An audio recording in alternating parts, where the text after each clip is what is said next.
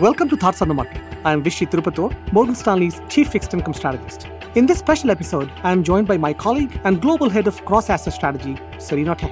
Along with our colleagues bringing you a variety of perspectives, we'll be talking about how our views have evolved since we published our 2024 outlook over a month ago. It's Tuesday, December 19th at 10 a.m. in New York. Hello, Serena. Thank you for joining me on the show. Very happy to join you. Since we published our 2024 outlook, we've had some big moves across markets. So how do you think our views have changed from your perch as the head of cross-asset strategy? Markets have moved a lot and have moved very, very quickly. When we first published our outlook just a month ago, you and I both had investors push back on our macro strategy team's forecast of U.S. 10-year Treasury yields at below 4%. And you know what? We are at those levels now. In a similar vein, MSCI EM, which is the broad index of emerging market equities that we track, that is at our equity strategist price target, and we are now also through our base case target for U.S. high-grade corporate bonds. So I would say this has shifted our short-term views. Our U.S. rate strategy team, they've recently gone tactically neutral on government bonds as the markets have repriced quickly, maybe a bit too quickly. Now, that being said, on a strategic horizon, my team and I have been arguing for a strong preference for high-quality fixed income over higher beta assets going into 2024.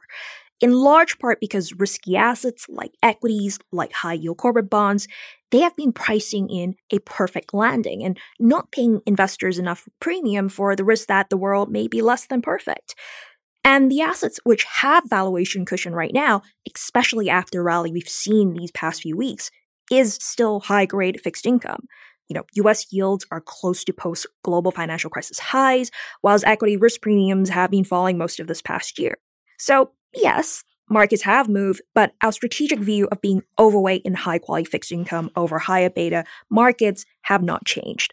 So, for you, Vishy, when we published our year-ahead outlook, we had some pushback, not just on the rates view, but also on our forecast for Fed to cut 4 times next year.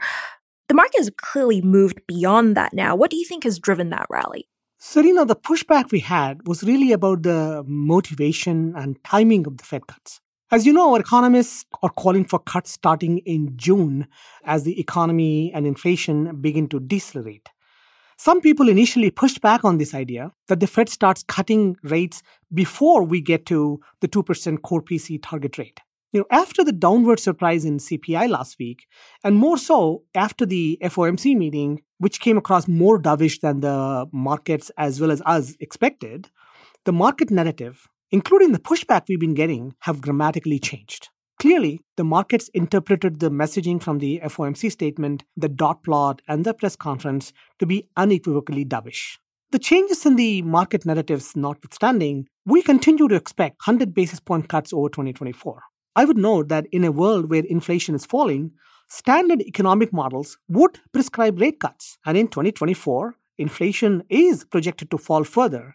And because the Fed targets the level of real rates, to maintain the same level of restraint, the Fed needs to cut nominal rates in line with falling inflation. This is the reasoning we see behind Fed's projection for cutting cycle to begin next year. Cutting the policy rate is not to stimulate the economy, but really to move monetary policy towards a more normalized level. While the real rate will be likely lower at the end of next year than it is today, it will still remain elevated, above neutral nevertheless.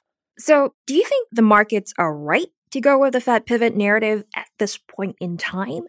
What are the markets pricing in right now for what the Fed will do in 2024? And compared to our U.S. economist forecast, do you see the market pricing as too bullish or too bearish? The market pricing now reflects about 140 basis points of rate cuts in 2024. And market is assigning a nearly 2/3 probability of a cut materializing in March. In our view, for a March cut to be realized, we need to continue to see downward surprises in incoming inflation and growth data. To quote Chair Powell on inflation, I'm not calling into question the progress. It's great. We just need to see more, end quote. So we don't think the Fed will be confident that enough progress has been achieved by March. So that means cuts arrive in June if there are no further downside surprises to our inflation path. So we think market has gotten a bit ahead of itself, and thus we remain tactically neutral on duration. So, Serena, if the Fed pivot is real, why are you not more bullish on equities or fixed income? Also, why are you not bullish on higher beta fixed income? Right. As I mentioned earlier, there's a strong valuation case for fixed income over equities. The latter is pretty much priced to perfection, while the former is not. But also, in an environment where the Fed pivot is real, and I think you and I both believe the Fed will start easing policy next year, the rally we've seen is not entirely surprising. My team's done some work looking into past episodes of rate hikes and cuts and pauses and what it means for cross-asset performance. Now, 3 to 6 months after the last Fed hike, normally everything rallies, which makes sense. Equities, rates, credit, all these markets are just very relieved there's no more policy tightening. But in the 3 to 6 months going into that first Fed cut, that's when you see bonds outperform equities, investment-grade bonds outperform lower quality, and quality within equities outperforming, as investors recognize that easing usually comes along with decelerating growth. And I think that moment of epiphany is still to come. Thank you, Serena. Thank you for joining me. Thank you for listening. If you enjoyed the show, please leave us a review on Apple Podcasts and share thoughts on the market with a friend or colleague today. The preceding content is informational only and based on information available when created. It is not an offer or solicitation, nor is it tax or legal advice. It does not consider your financial circumstances and objectives and may not be suitable for you.